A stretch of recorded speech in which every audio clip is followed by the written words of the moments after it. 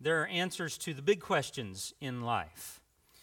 The biggest questions are those questions that every worldview must answer in some way. Really, every religion, every belief system, whatever you want to call it, must deal with somewhere between 3 to 5 questions, something like that. Where did I come from? Why am I here? And where am I going? Those are the 3 biggies. A couple others, one other at least that we could add to that is what is the good life? What gives life meaning while we're here? How should we live our lives? And really every religion, every worldview, every belief system, even atheism has to deal with those questions. And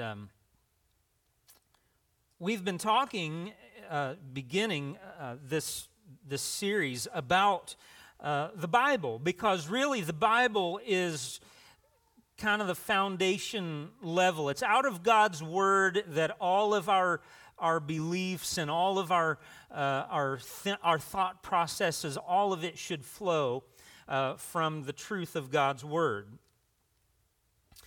Now, I have one more question in regards to the Bible that I want to deal with this morning. But before we begin looking at that, I just wanted to throw something out there for your consideration. I have some ideas about where to go next, other big questions to deal with. But also, I want to be as relevant as possible.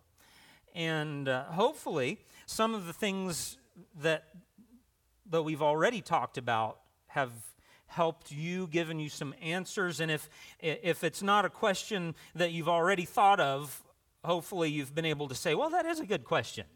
Well, what's the answer? And it's kind of fed your mind and your soul in that way. But I also would like to know, what are your questions? If you have some of those things that just kind of hang around in the back of your mind and trouble you or bother you, I first want you to know, you need to know that it's okay to have questions. It's okay to have doubts. It's okay to have confusion. What I think is not okay is to ignore those things and just try to carry on as if they are not there. Now, I'm not talking about unbelief.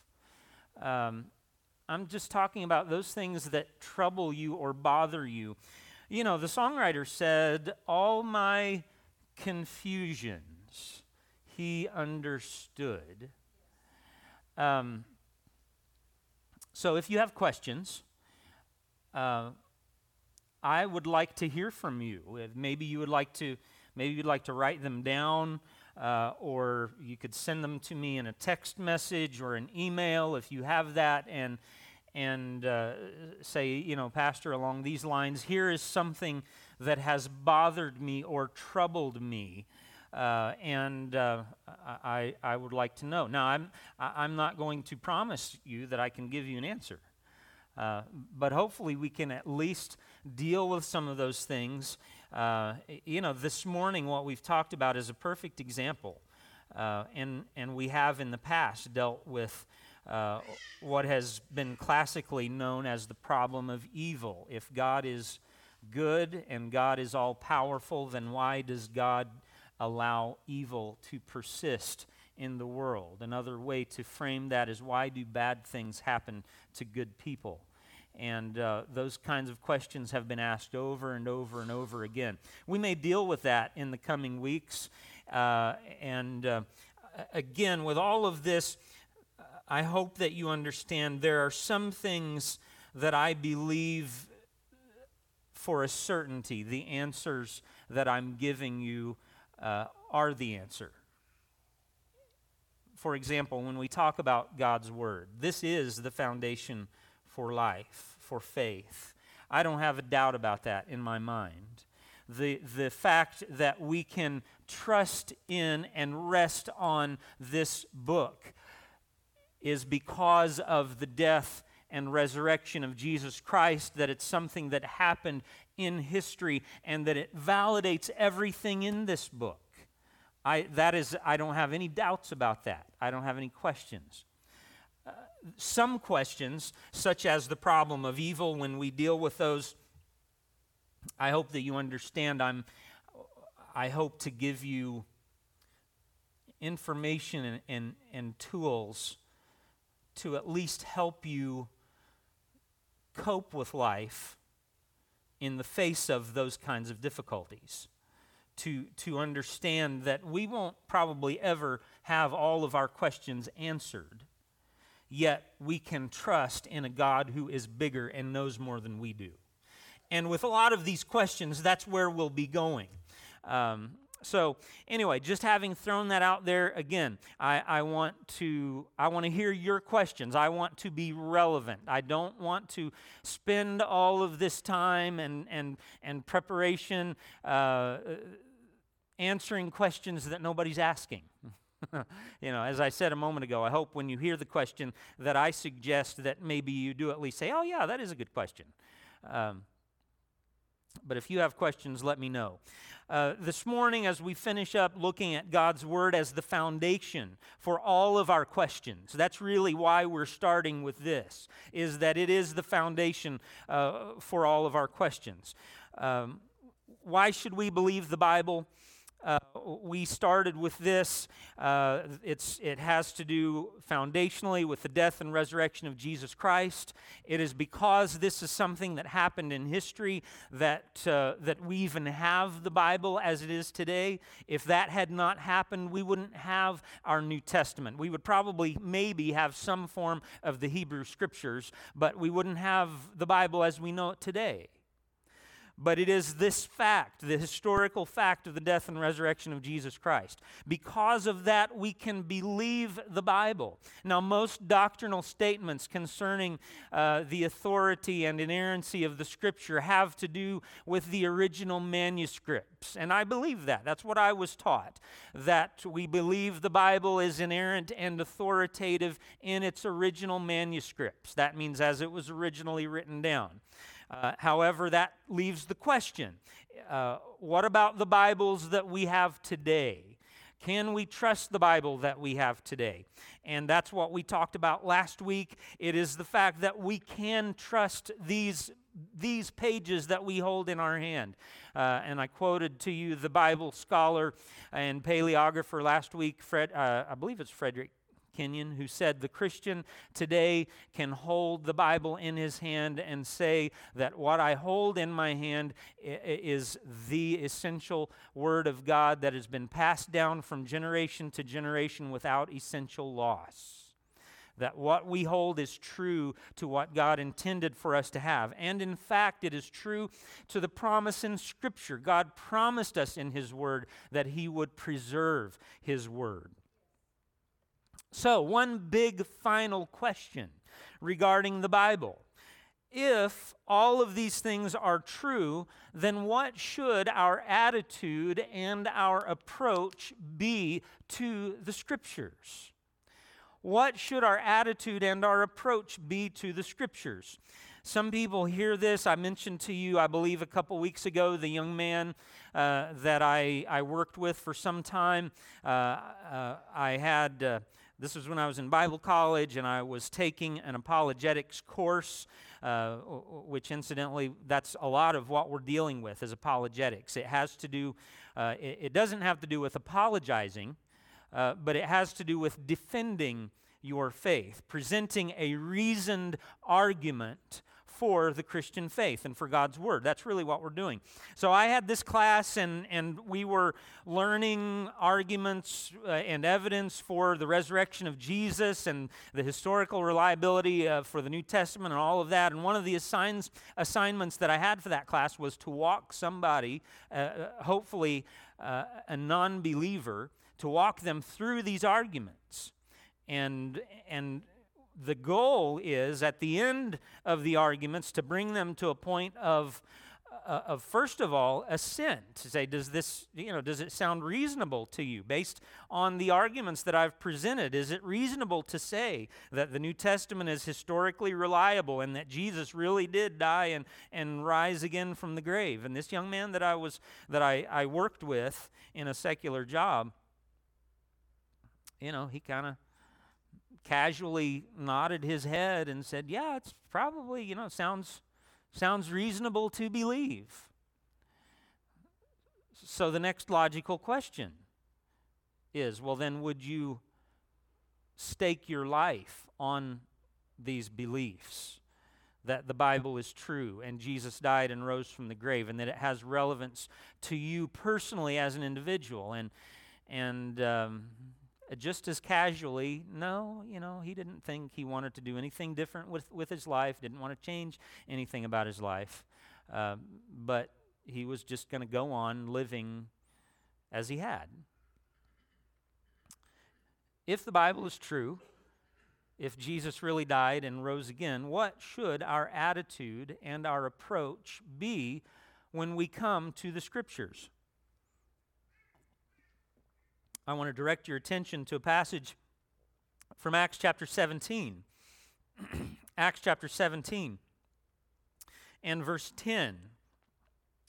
The brothers immediately sent Paul and Silas away by night to Berea.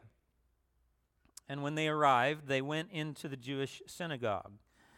Now these Jews were more noble than those in Thessalonica. Now let's pause there for just a moment and back up. We have here a contrast. These Jews, the Jews at Berea, were more noble than those in Thessalonica. Well, what was wrong with the Jews in Thessalonica? Well, you back up to the beginning of Acts chapter 17. And in the first few verses, you read about how Paul and Silas came to Thessalonica, and they began speaking and teaching in the synagogue, and they did this for 3 Sabbath days, probably about 3 weeks' time, and they taught about Jesus Christ and how it was necessary for him to suffer and die and rise again. And verse 4 says, some of them were persuaded and joined Paul and Silas, as did a great many of the devout Greeks, and not a few of the leading women. Verse 5, but the Jews were jealous. These are the less noble Jews. The Jews were jealous. And taking some wicked men of the rabble, they formed a mob and set the city in an uproar and attacked the house of Jason, seeking to bring them out to the crowd. So those were the Jews in Thessalonica. Now let's go back again to the Jews in Berea. Verse 11, these Jews were more noble than those in Thessalonica. They received the word with all eagerness, examining the Scriptures daily to see if these things were so. Many of them therefore believed, with not a few Greek women of high standing as well as men.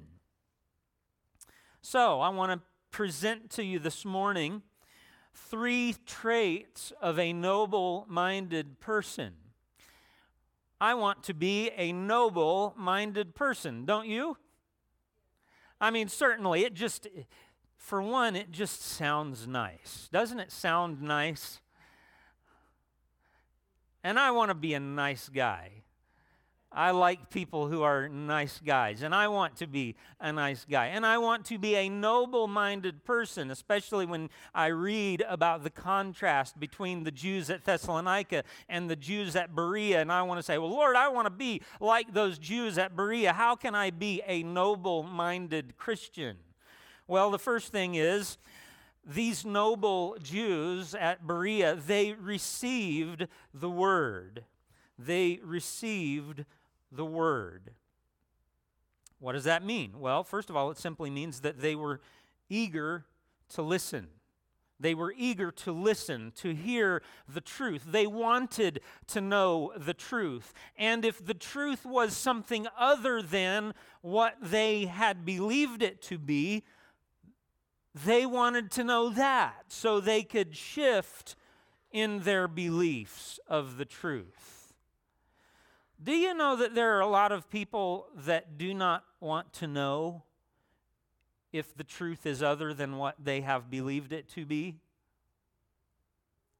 There are a lot of people in the world today that are convinced that the world is one way, that truth is one way, and they are prejudiced. They have all of their presuppositions fixed in their minds, and if there is something that counteracts or contradicts what they have believed to be the truth, they don't want to know about it.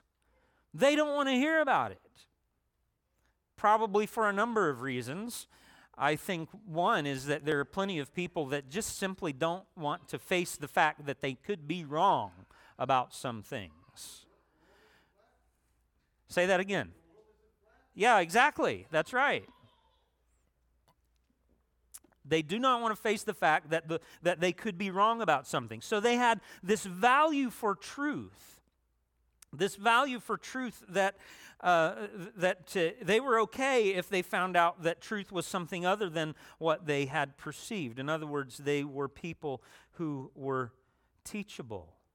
They were people who were teachable. They could hear, and even if it was something other than what they had been told to believe, they were willing to receive it.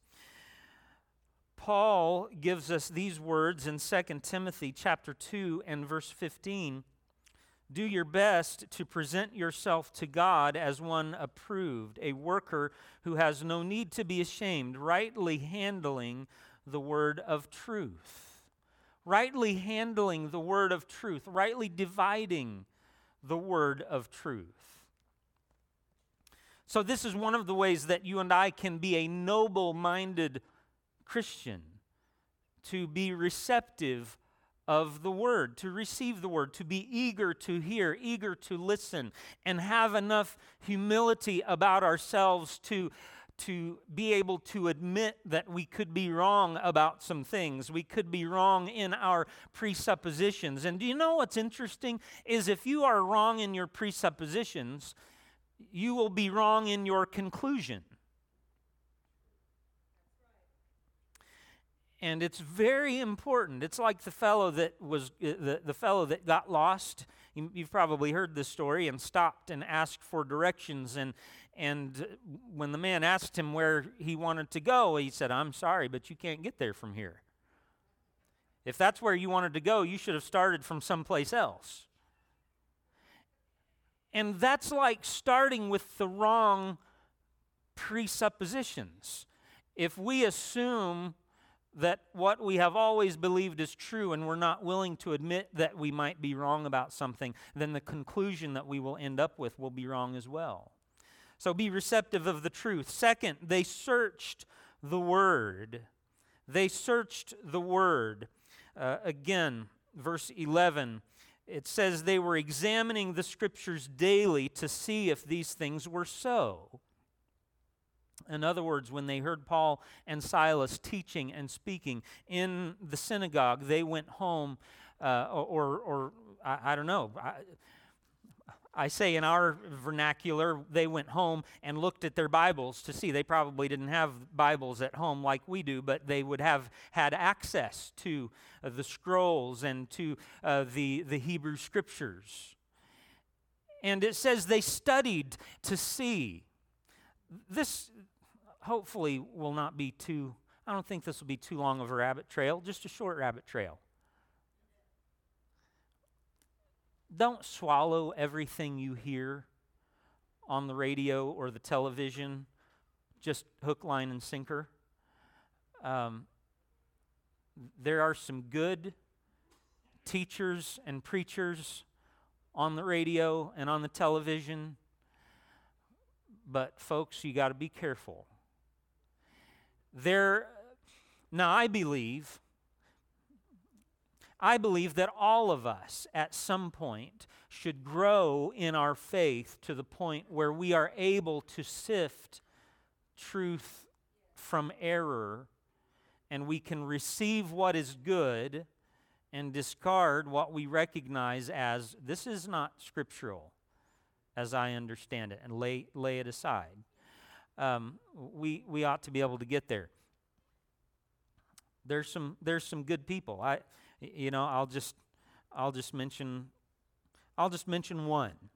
Um, there's a man named Dr. David Jeremiah. Some of you may have heard David Jeremiah. I've listened to him. I used to listen to him quite regularly. He was on where I used to live. He was on at a time when it was convenient for me to catch him on the radio, and I would listen to David Jeremiah. I enjoyed his style of presentation, and most of the time he had a lot of good things to say. But there were a few times when I would catch on that I just did not agree with what he was saying. And so I said, well, that's okay.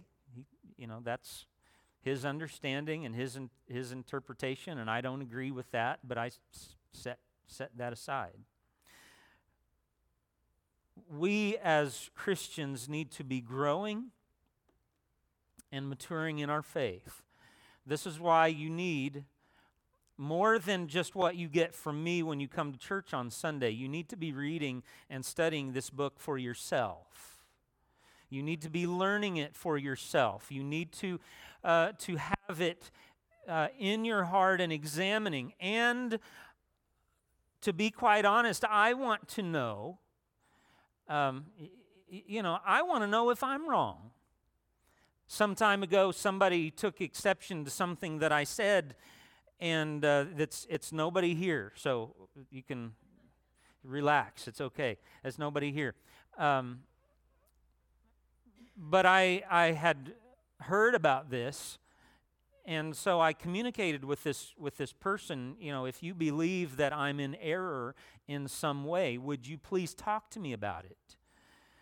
Because I not only want to know for myself so that I am not in error, but I want to know so that I'm not leading others into error or falsehood. So by all means, if any of you ever have questions or concerns that you would say, you could bring your Bible to me. Now that's what I would look for. You could bring your Bible to me and say, Pastor, look here. Here is what you said, and here's what you seem to be teaching. But here's what I understand God's word to be saying, and I'm taking exception with it. I would be happy to talk with you and to be so persuaded from God's word to change my direction. When it says they examined the Scriptures in verse 11, they examined the Scriptures daily, that word means literally to sift up and down, to make careful and exact research as in legal processes. In fact, the same word is used in other places in our New Testament of legal procedures. When when Peter and John were brought before the religious leaders after they had healed the lame man. You remember that story earlier in the book of Acts? And it says they examined them. It's the same word. It's referring to a legal process. So these people were not only listening to what Paul and Silas had to say and thinking, yeah, that's interesting. That's a good thought. I've never thought about that. They were going far beyond that. They were going deep in their studies of the Scriptures and sifting up and down throughout God's Word to verify that what Paul and Silas was telling them was the truth. They searched the Word, and that's what it was they were looking for, is verification. Verification. And you know what happens when you get verification? What happens in God's Word?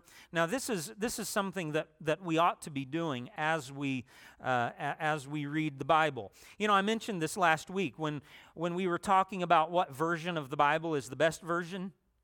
Do you remember the answer?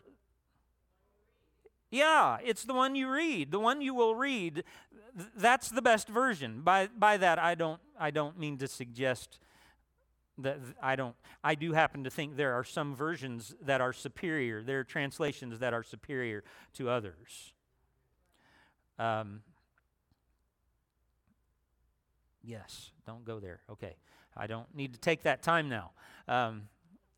If you have questions about that, talk to me, and I will be glad to give you the information how to help you decide on what's a good translation, a good Bible version for me to read?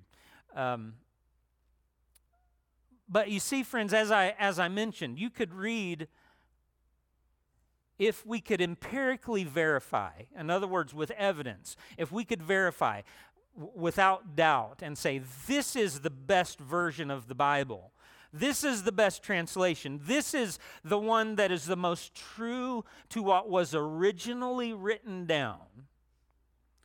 If we could verify that, but you and I were only reading it as an academic exercise, it wouldn't do us any good anyway.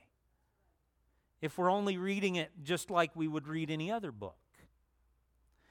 On the other hand, you can read a Bible, even, as I said, as I mentioned last week, I don't particularly care for the message, but I believe that there's enough of God's Word in it that if your heart is open and your spirit earnestly wants God to speak to you, that God will do that through even those kinds of translations.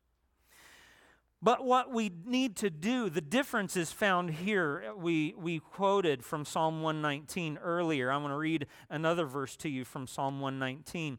It's Psalm 119, verse 18, that says this. It's a prayer. He says, "Open my eyes that I may behold wondrous things out of your law."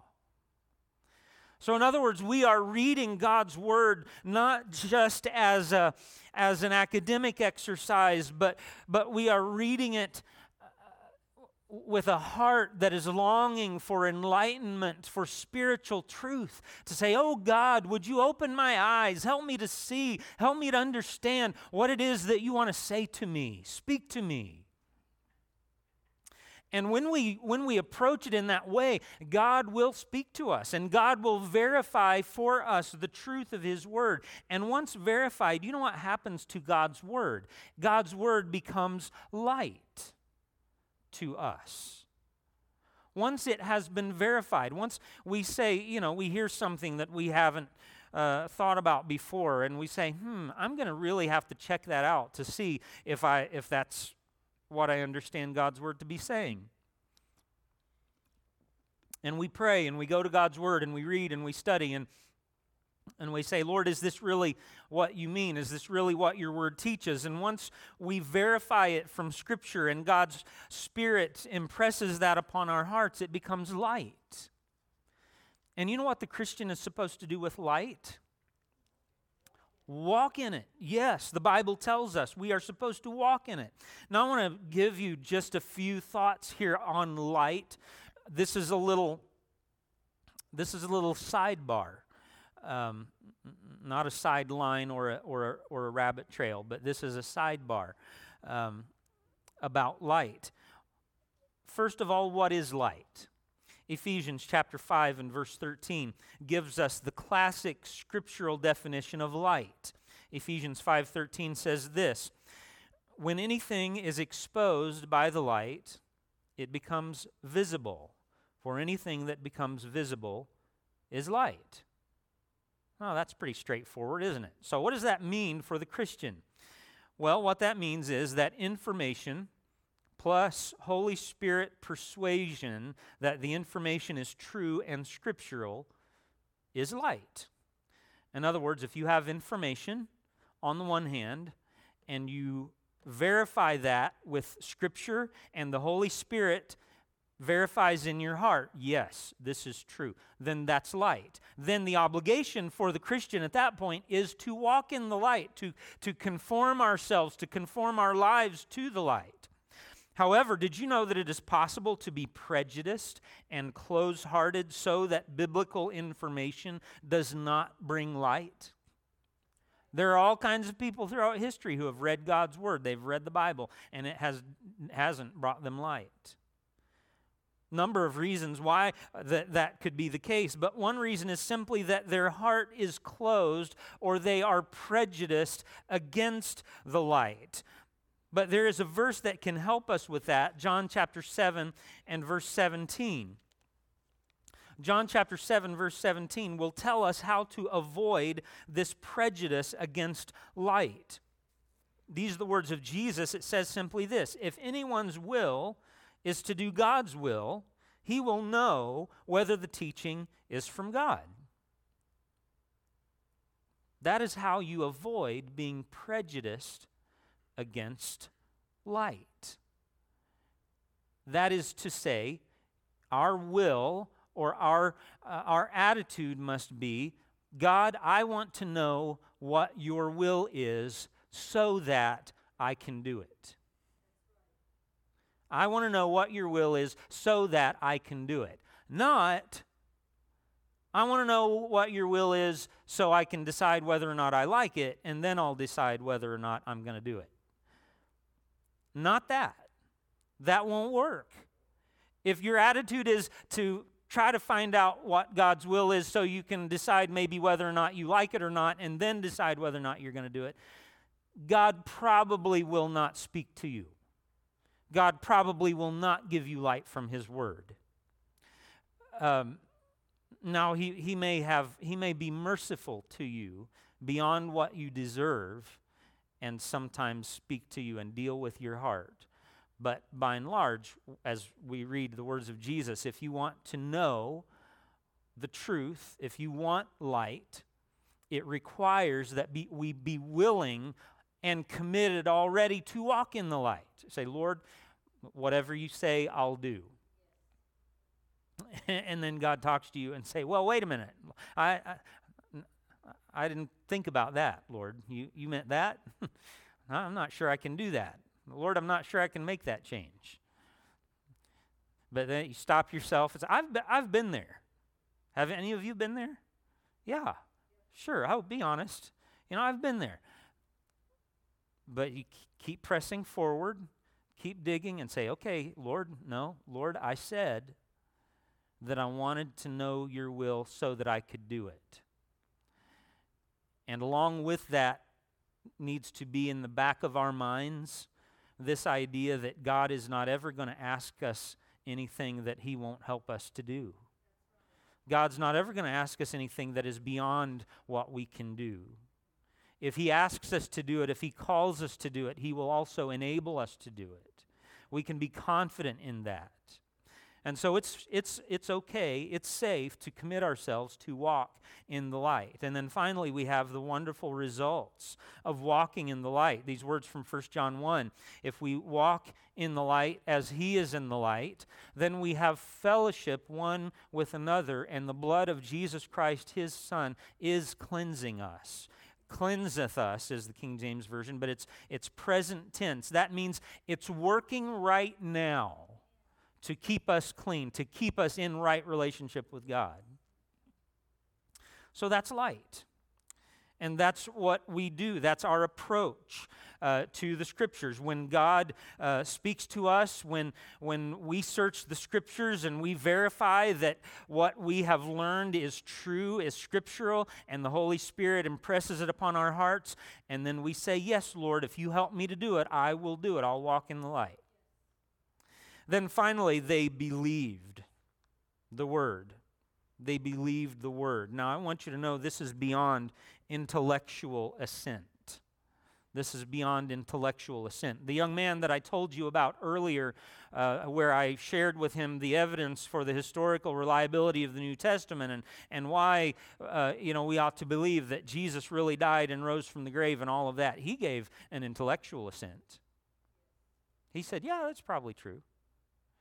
In fact, the Bible tells us that even the demons of hell believe and tremble. In other words, they give an intellectual assent. But this is something that goes beyond intellectual assent. It comes to a point of making a decision and then doing. Making a decision and then doing. In other words, we say, God, if this is what you say, then I'm going to decide to do it, and now I'm going to do it. Lord, your word teaches me that I should bless and not curse. I should bless those that curse me. Lord, this is what your word teaches me. So, Lord, I'm going to decide with your help, I am going to bless those who curse me. And then we say, Lord, help me to put that into practice. Hopefully, most of us, the opportunities to put that into practice are few and far between. Amen? I hope that I don't have to have a lot of practice at blessing those who curse me, because I don't like it when that happens. And it's difficult for me to then say, yes, God bless you. I'm sorry that you're having a bad day. I'm sorry that, whatever. That person that makes rude gestures at you when they're driving down the highway and you're driving too slow and they can't get around you, and they finally do get around you, and they make some kind of rude indication with their hand or whatever. What God's Word, I believe, what God's Word would have us to do is not to harbor that in our hearts, but Christian love would assume the best and would say that person is probably having a bad day. Maybe they're on their way to an emergency, or and some of you I know are sitting there thinking in your heart, Pastor, that's not the case most of the time. Those people are just bad, rude drivers. Well, that may be the case. That may be the case, but I'm just telling you what I believe Scripture would have us to do as Christians. You see, this is just an example. When God gives us light on something, He shows us that the information is scriptural and the Holy Spirit impresses upon our heart. Then we give our assent to it intellectually, but we also then decide, yes, Lord, I'm going to do that with your help. And then as life brings us opportunities to conform to that light, we respond, yes, we do it when we have the opportunity. Now, that doesn't mean it's going to be easy, but it means that that's what it is to be a Christian, and that God will help us. So, my slide, that wasn't supposed to show up yet there. The role of faith. Again, another little sidebar. That's what we're talking about when we talk about believing the Word in this way. We decide and do. We walk in the light. Faith is believing to the point where you act on what you say you believe. It's not just an intellectual assent. It's not just like the little boy that said faith is believing what you know ain't so. It's not that. It's when you go to your doctor and he tells you you have this certain ailment, and here is what needs to be done about it. You need to have this surgery, or you need to take this medicine, and if you have this surgery, or if you take this medicine the right times a day, to go through the regimen, it will take care of your problem. Faith is when you listen to what your doctor says, and then you go to the pharmacy on your way home, and you pick up the medicine that he prescribes, and you go home and you take it as he instructed you to take it. That's faith. And that's what faith in God is like. It's believing and then deciding and doing. So let's talk about this just quickly. The role of faith, Hebrews chapter 11 and verse 6. You probably know this verse. And without faith it is impossible to please God, for whoever would draw near to God must believe that He exists and that He rewards those who seek Him. He rewards those who seek Him. So, 3 parts to biblical believing faith. 3 parts. First, faith believes what God says. Believes what God says. Second, it commits to do what God requires. It commits to do what God requires. And then finally, it trusts in what God promises. Trusts in what God promises. In other words, for example, we read in the writings of Paul in Philippians chapter 4, be careful for nothing. Don't worry about anything. But in everything, by prayer and supplication with thanksgiving, let your requests be made known to God, and the peace of God, which passeth all understanding, shall keep your hearts and minds in Christ Jesus. So you have something that's troubling you, that's burdening your heart. faith would be you go to that scripture and you read it or quote it to yourself, and I've done this many, many times.